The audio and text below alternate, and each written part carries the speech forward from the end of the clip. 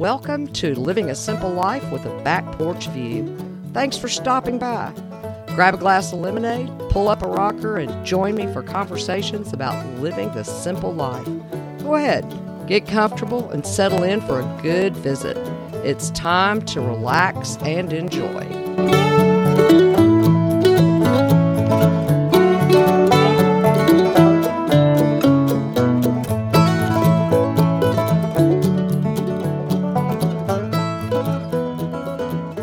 Just sitting here thinking back to a story my aunts Dot and Emily used to tell about their growing up years.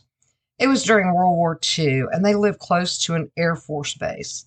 The story involved airmen on leave, rolling up the rug, and dancing the day away to Glenn Miller, Tommy and Jimmy Dorsey, and other big band tunes that were popular in the 40s. One of the stories regaled us with Aunt Emily dancing on top of a table. Of course, it was all in good fun and nothing questionable was going on. They were just enjoying the moment. Now, I knew her as a very straight-laced woman in her later years, but apparently she sure knew how to have a good time during her younger days. Thinking about this story made me chuckle, but it also made me wonder how many of my family stories have been lost through the years. There's one I'm very glad didn't get lost, as it ended up getting me out of trouble. Growing up, I was like most kids. My parents were born the day I recognized them. I never truly thought about them as ever being kids. The fact my mom really was a young woman once came to light one day. Her close friend Pat had come to visit. I was in high school and currently suffering jail time. Well, let's face it, I was grounded until I was 65 years old for skipping school. During Pat's visit, I did more than my share of teenage moping. Pat noticed, asked what was up, so I told her. That was almost 50 years ago, and to this day, I can still hear her as she laughed hysterically. At first, I thought she was laughing at me, but before embarrassment could grab hold, I noticed my mom was shaking her head and had a frown on her face. I recognized the look in her eyes. It said, "Shut up, Pat." I knew because that same look had been directed at me more times than I can count. I realized something big was about to be revealed. As quickly as I could, I encouraged Pat to spill the beans, even under the threat of Mom's eyes being turned on me. And boy, I am glad Pat spilled. It seems that one day, my mom, Pat, and a couple of their friends decided to skip school. They boarded a train in Lake Geneva, Wisconsin, and headed to Chicago. That in itself wasn't so bad, but I knew I at least had a few rounds of ammunition building up. But that wasn't the end of the story. They went shopping and spent all their money, like in not having enough to get home. So one of the girls had a brother who owned a bar. They decided to go there until they could either find someone to send the money to get them home, or they could figure something else out. Now, keep in mind, skipping school got me grounded until I was 65. Well, it was really only 6 weeks, but it felt like 45 years, another 45 years. But going to a bar at 16 years old? Oh, I would have been grounded for the rest of my life.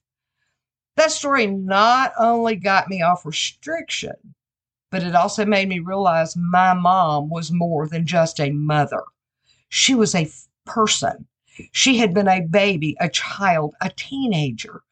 There was a fun woman behind the mom shield. She began to become real to me in a way she never had been before. Now, that is a story I'll always remember. My mom was a fun woman with a slightly checkered past. She wasn't perfect after all. But a question I'll always ask myself is, what stories weren't told? Unfortunately, I'll never have an answer. And when I realized that, I also knew I needed to write these stories down as well as my own. and so should you. We all have one, and all of them should be shared. Regardless of who you are, where you were born, or your life circumstances, you have a story. You may consider it boring. It may feel mundane and uninteresting, or it could be fraught with pain and fear, or exhilaration and curiosity. But regardless, it is your story. You have family and friends who would love to hear it. Perhaps it's time you begin to think about sharing it. Maybe not to the world at large, but to the few who may be very interested in what you have to say. I thought about all of this when I began to shift my life in a different, unexpected direction. Maybe it was time to write my story. I have grandchildren now.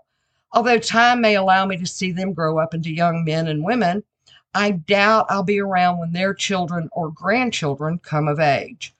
Occasionally, those children and their children may hear stories of their crazy great-grandmother who went against all the familial norm and went looking for greener pastures. And quite literally, I might add, I have a little over 60 acres of them. But I still want to be real to them. My desire is for my greats and my great-greats to know I was willing to go against all odds and opinions to live my dream. And maybe by doing that, I can offer encouragement for them to do the same. I know what you're thinking. What story? I'm boring. My life is boring. I beg to differ with you. There are people out there who'll disagree with you. There may be future generations who still want to get to know you, even if it is through the pages of a book. Writing your own story doesn't have to be difficult. Just start at the beginning. As you think back, add a story or two. Those stories don't have to be yours, but can be what someone else remembers about that time.